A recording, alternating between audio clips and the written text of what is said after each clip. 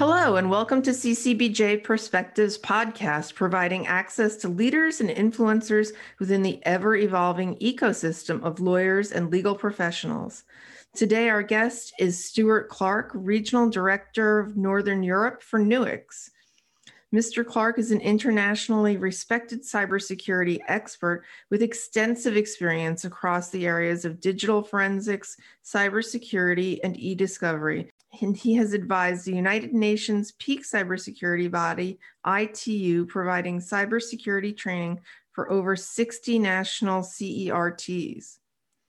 In this conversation, Mr. Clark will discuss how law enforcement officials use technology in their investigations, the advantages of disclosure to a regulatory agency, and an ambitious project taken on by Nuix.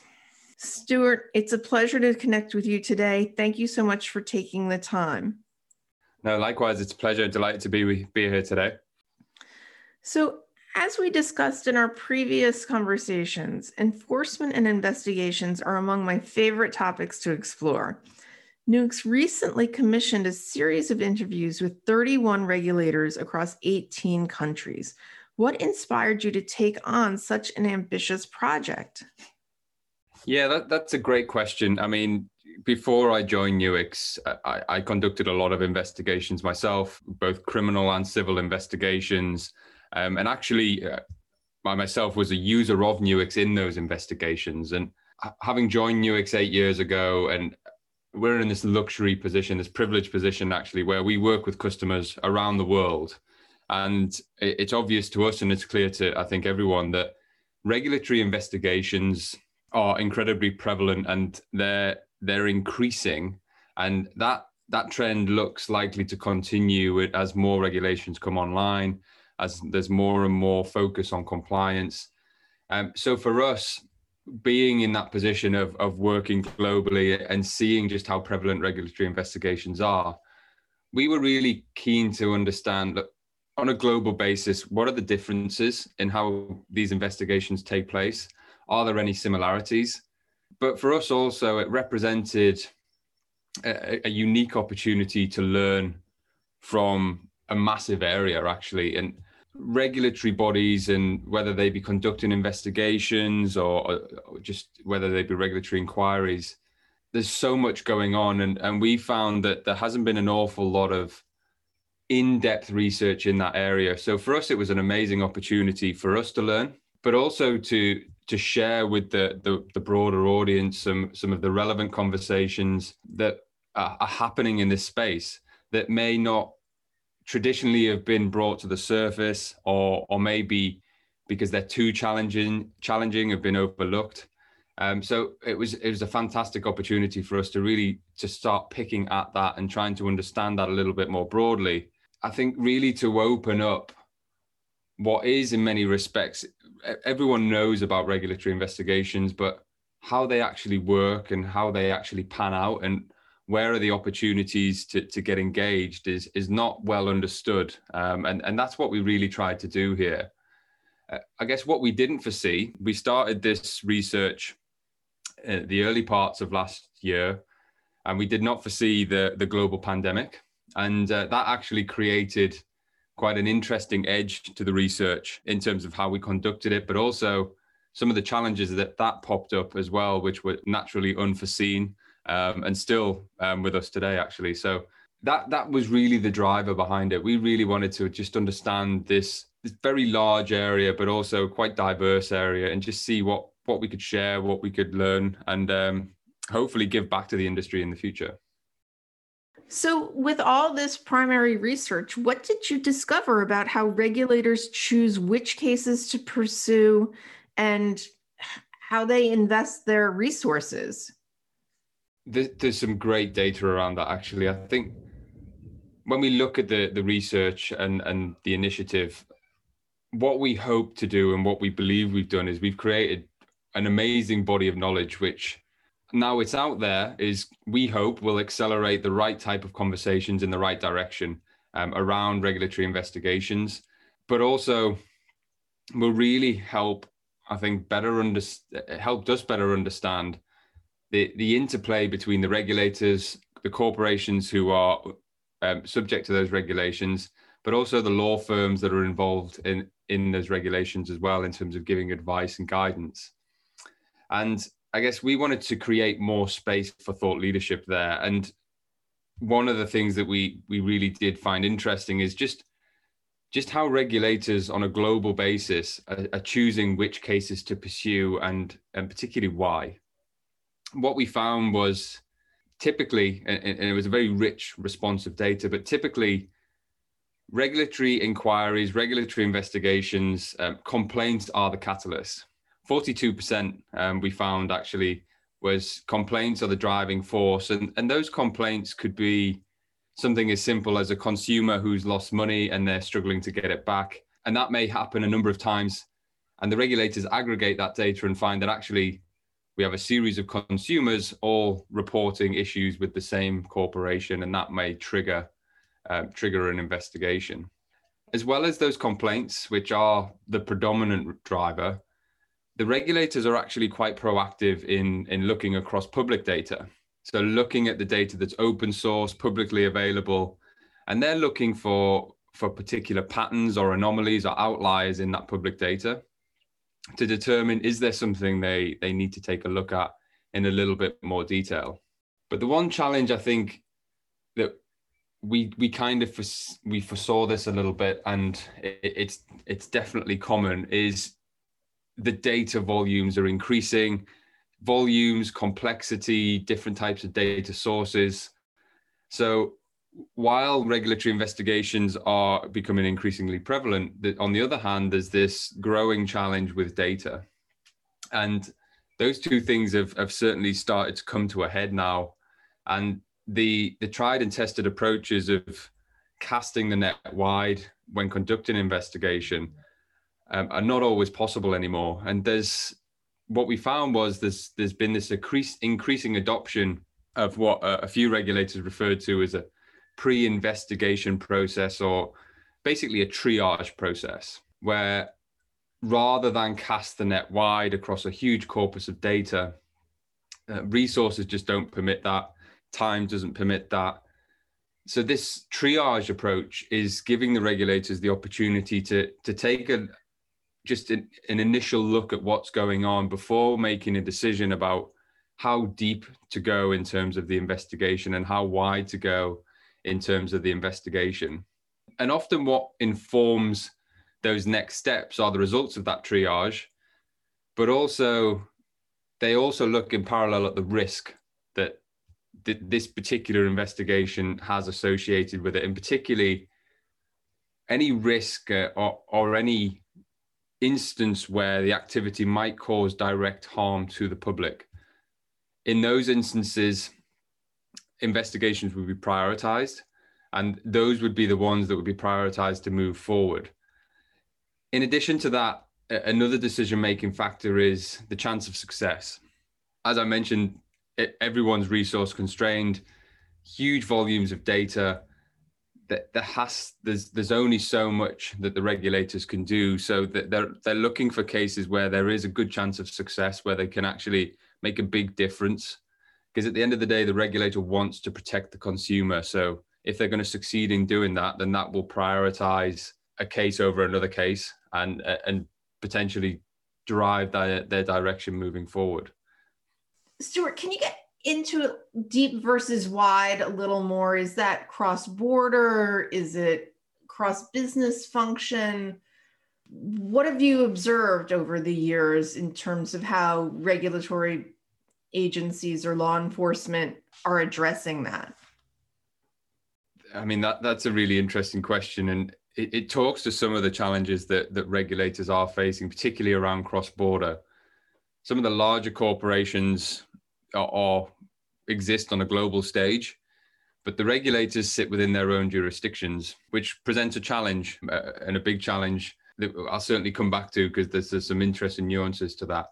But in terms of going deep on an investigation and that initial triage phase, really the structure towards that there isn't really a clear structure that we found in terms of how that's dealt with. Sometimes it will be maybe taking a deep look at one particular pot of data or a collection of people, for example.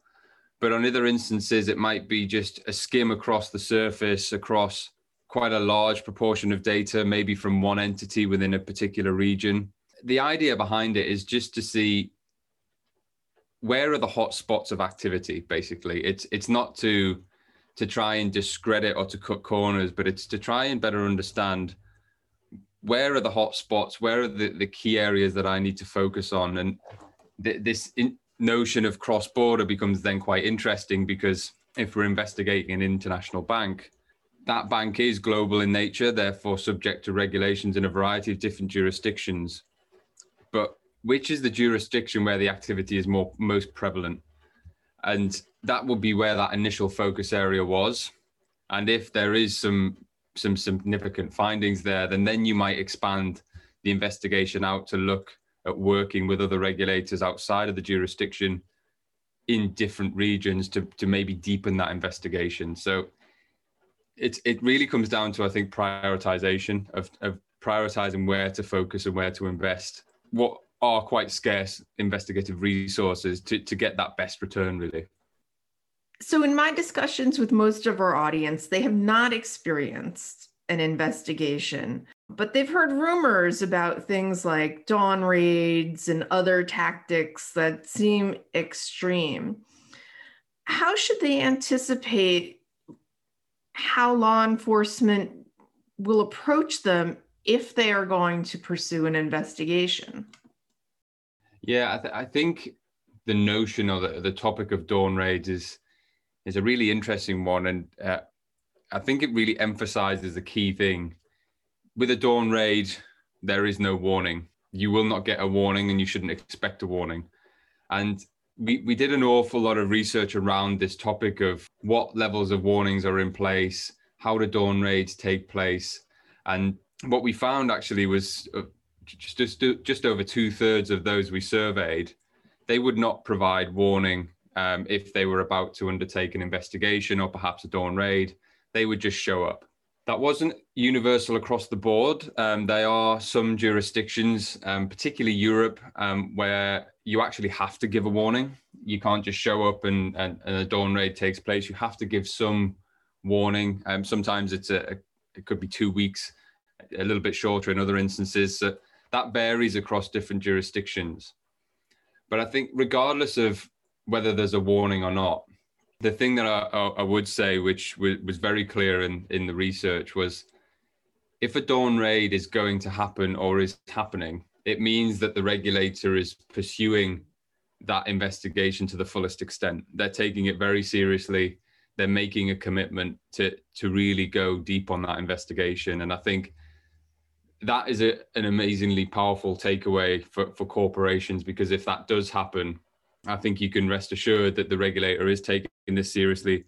They're going to put a lot of resources into this. There's clearly some quite serious allegations that they want to look at, and they're very, very focused on their ultimate objective, which is to protect the market, protect the consumers. What is also interesting is the degrees to which dawn raids are handled and dealt with between smaller firms and larger firms. There was some differences actually, which we were quite surprised to see, but there was some commentary around that larger corporations who were subject to various different regulations, those larger firms could typically expect to receive a warning more so than a smaller firm. That was an interesting finding for us. And I think the reason for that is with the larger firms, there's so many moving parts. I think the cross-border issue sometimes has a role to play in that as well. But the larger firms would typically get a warning. There was some suggestion that there's typically more mistakes made in larger firms that are not always malicious. So that warning gives them an opportunity to do something about that and maybe be a little bit proactive. But the one message I certainly would say from the research and from speaking with the various regulators is it's quite clear that even if there is a warning, we shouldn't take that as an opportunity to be lax and to kind of cut corners. That warning is put in place to give you enough time to get your house in order and to present the right information. It's not an opportunity to actually try and undo something. So, and I think that's really clear, is the warning is there to give you that space and to give you that window to present actually the relevant information and the relevant data.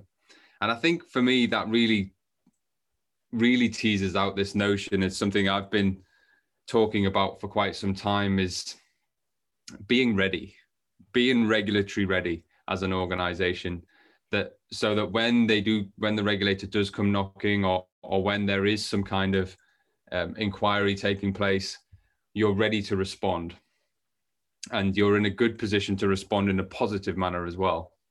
The other thing I think, just to close out on, which I just want to touch on this particular topic around dawn raids, is there was certainly a lot of openness towards the increasing use of communications between regulators and corporations. And that seems to be something that's being more and more actively encouraged on pretty much a global basis.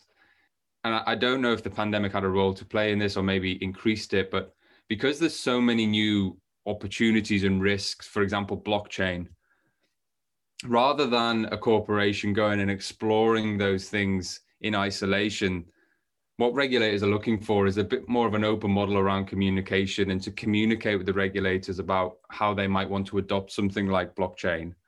So while dawn raids are certainly a useful technique in these investigations, it's not the only technique that regulators are employing, and they are actually looking to be a little bit more collaborative with corporations as well. But I think regardless, the thing that does really stand out to me throughout the survey is what regulators are looking for is for corporations to be a little bit more proactive and a little bit more on the front foot, I think. So that artfully leads me to my next question, which is surrounding disclosure and the advantages of it, but also if the regulatory agencies have the capacity to do this type of monitoring, how can corporations deploy similar resources? And then if they do anticipate flawed behavior or judgment or a lack of compliance using that, what would the advantages of disclosure be?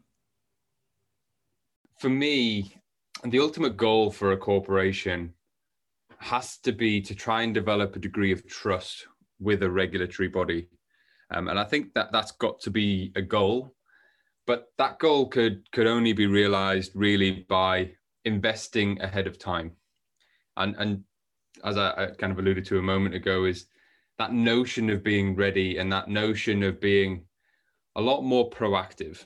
As a corporation, there's a huge amount of data under your control. There's a huge amount of data flowing around. And I think it's increasingly incumbent on corporations to try and understand what data they have, what's in it. For example, is there payment card information in there? Is there health information in there? Is there PII, personally identifiable information in there?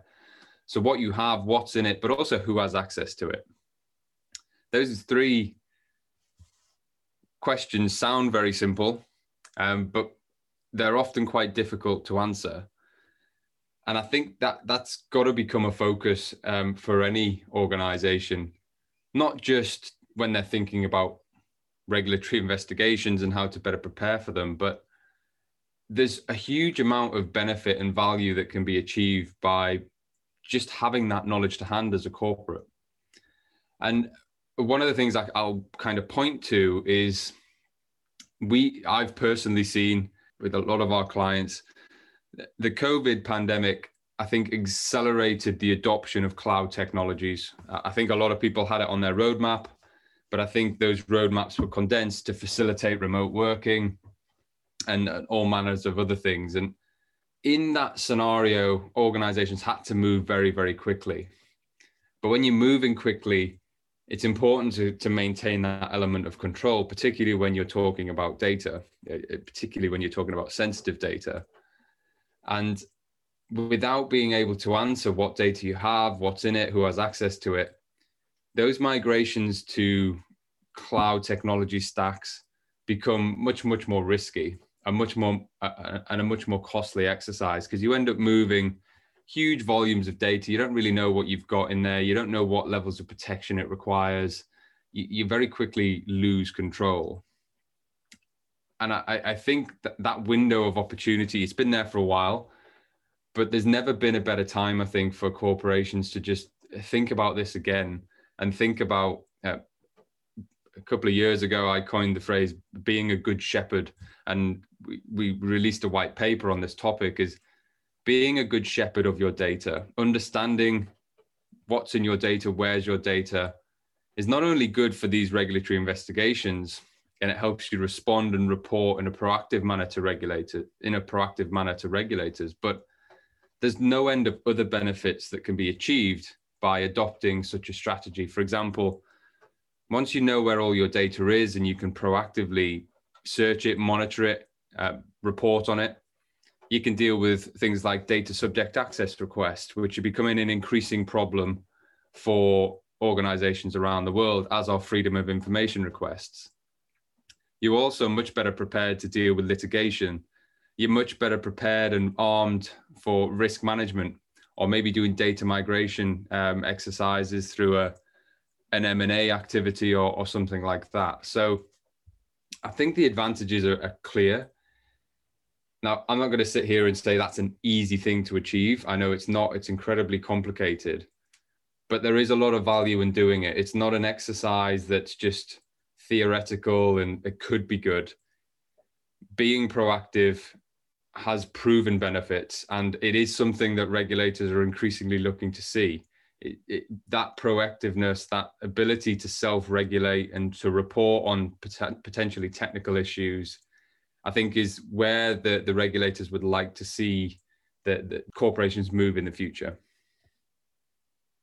So that's super interesting, because we often talk to executives in law departments about their relationship with CIOs and technology executives within their organizations. And I find that there's often a disconnect, right, between the execution and the anticipation of compliance issues or law enforcement. So in your study, what did you find about how regulators or law enforcement are using technology in their investigations, and how can our audience benefit from understanding that?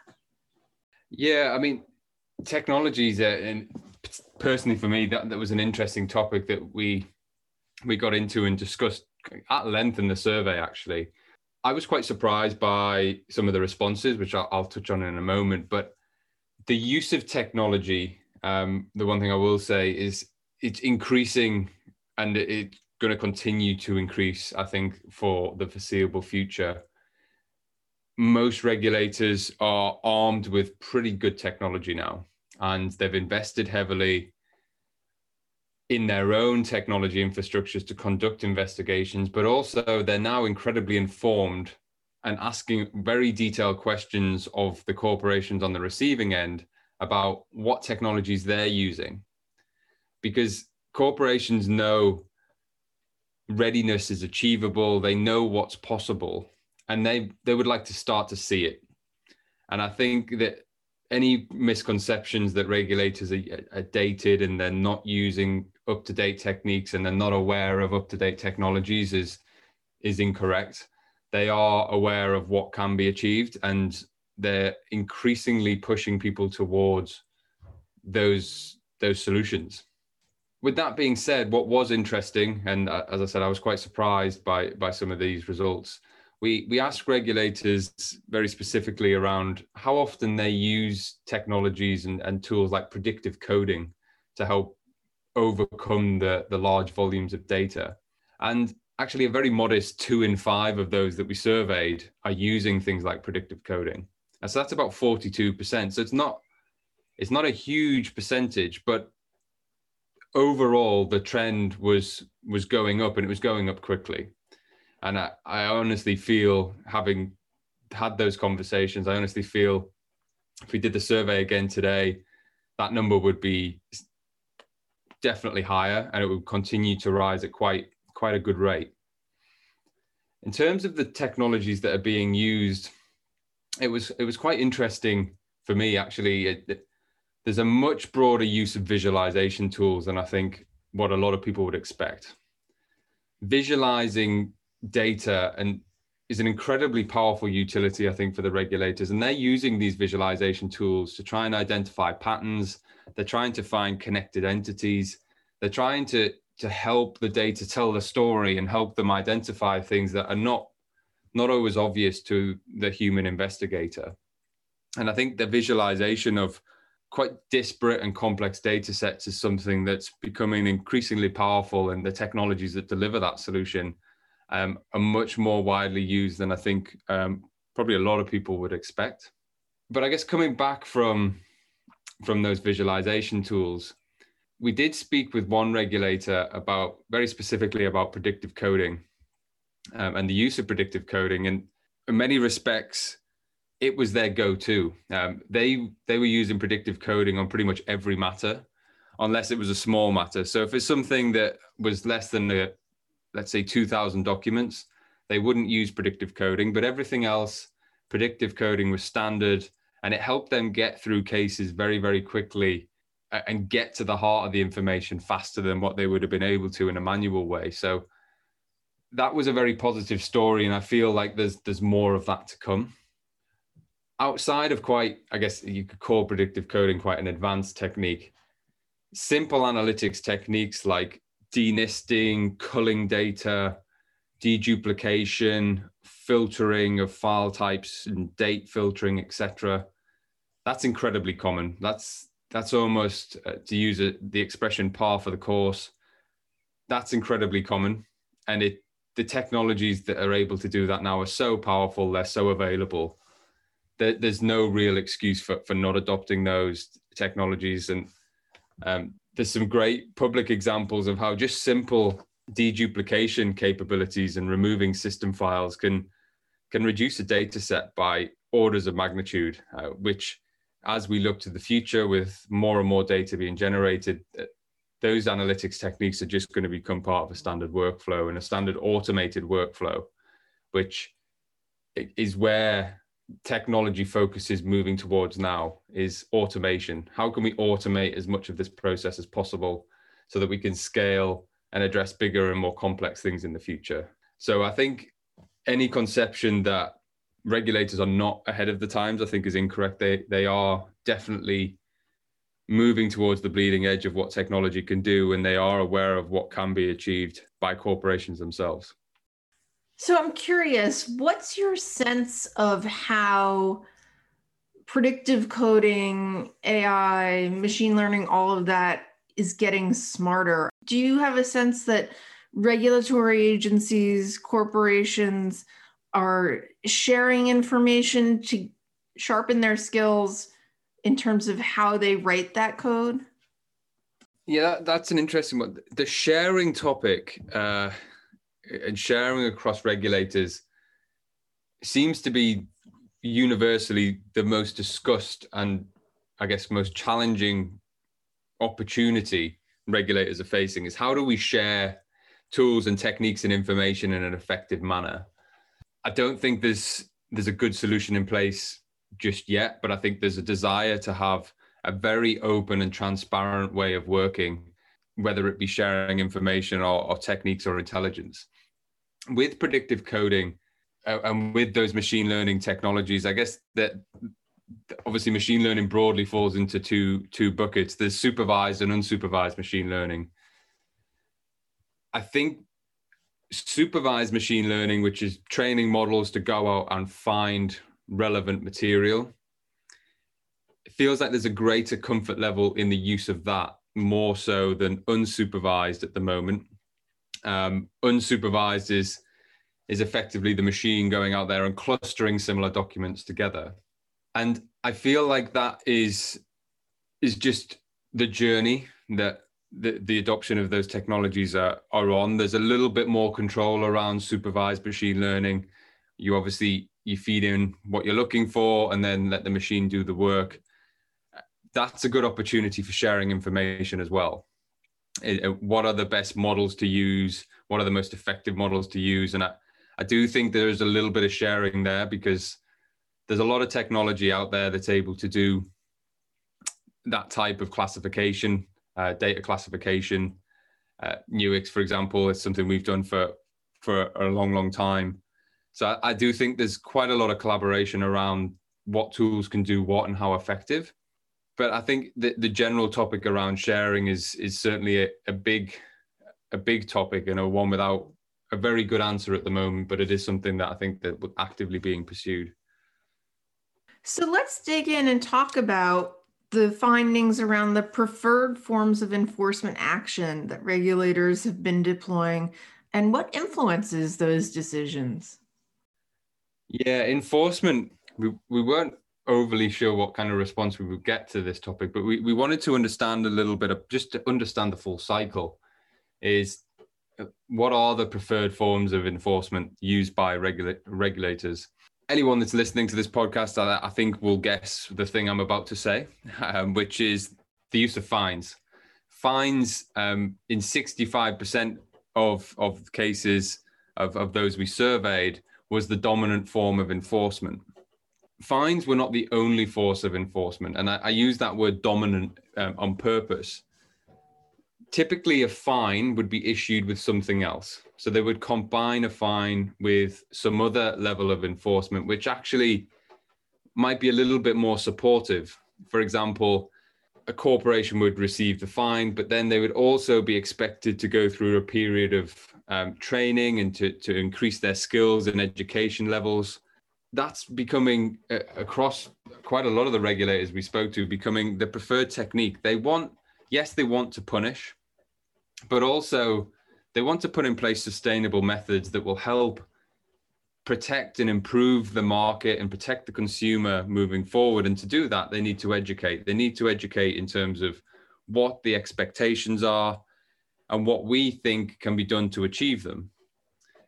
And I really felt as we got the feedback from some of the regulators that education is increasingly becoming a key tool and a key lever in actually stopping certain behaviors. Fines are effective as well, but actually just that additional level of education, I think, is creating a different environment. It's creating, I think, a more sustainable long-term regulatory environment where the regulator, yes, acts as an enforcement body, but also is a supportive body that wants corporations to do the best that they can for their consumers and for the market. But one interesting thing that I will share, actually, when we conducted the survey, we talked about enforcement quite at length, really. One regulator that we spoke with had a particular view and particular commentary around enforcement and said, as a regulator, yes, we want to be supportive, but also they didn't want to be perceived as, the word was, a toothless tiger. So it was important, really, that the punishment that was issued would always fit the crime. And there's definitely that feeling, I think, that the regulators do have a lot of people watching, and they want to see that those punishments do fit the crime, and people are looking for that. So it's a difficult, I think it's an interesting balancing act in terms of how to ensure that the sufficient level of punishment takes place, while also trying to move forward and develop a much more sustainable relationship in the future, which inevitably the end goal is to protect the consumer.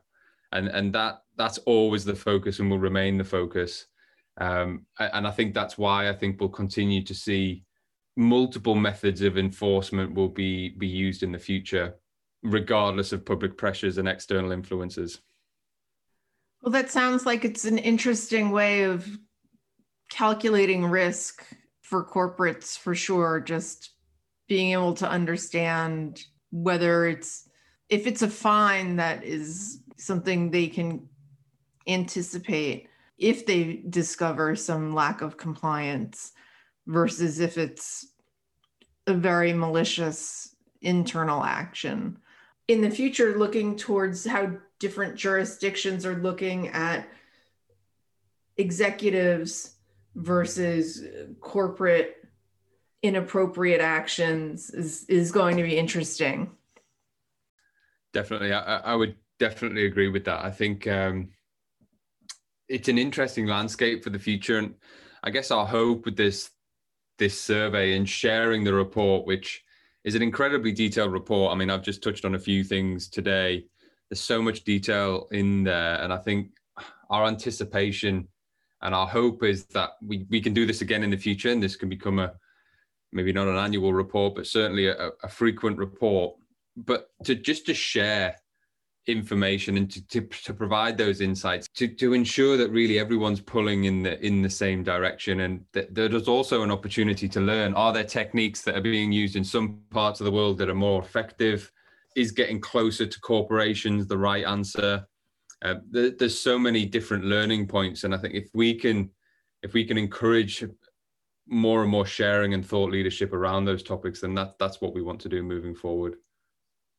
Yeah, no, I get where you're coming from. I mean, the regulators aren't trying to put themselves out of business, but it's their job to have eyes on. So as much as executives, directors, compliance officials can understand the lens that they're using, I think that's sort of the social contract between the two groups, right? Absolutely. Yeah, definitely. Stuart, thank you so much for joining us today, and thank you for sharing these findings. I hope that we can stay in touch and hear from you again in the future about how, you're seeing the information pan out, and just keep our audience tuned in to what you're seeing from your perspective as having been an insider and now somebody who's working with a multitude of organizations. Yeah, absolutely. I mean, and again, thank you for the opportunity today. I hope those that are listening have time to read the report. I hope you find it interesting. And yeah, I'd look forward to future communication and discussions on this for sure. So for those of you who are interested in reading the full report, you can go to nuix.com. If you're looking for the executive summary of it, you can go to ccbjournal.com and find a shorter form version. Again, Stu, thanks for joining us today. We really appreciate you taking the time, and I'm sure that many will appreciate your insights into the law enforcement and regulatory landscape. You're welcome. No, it's a pleasure. Thank you again.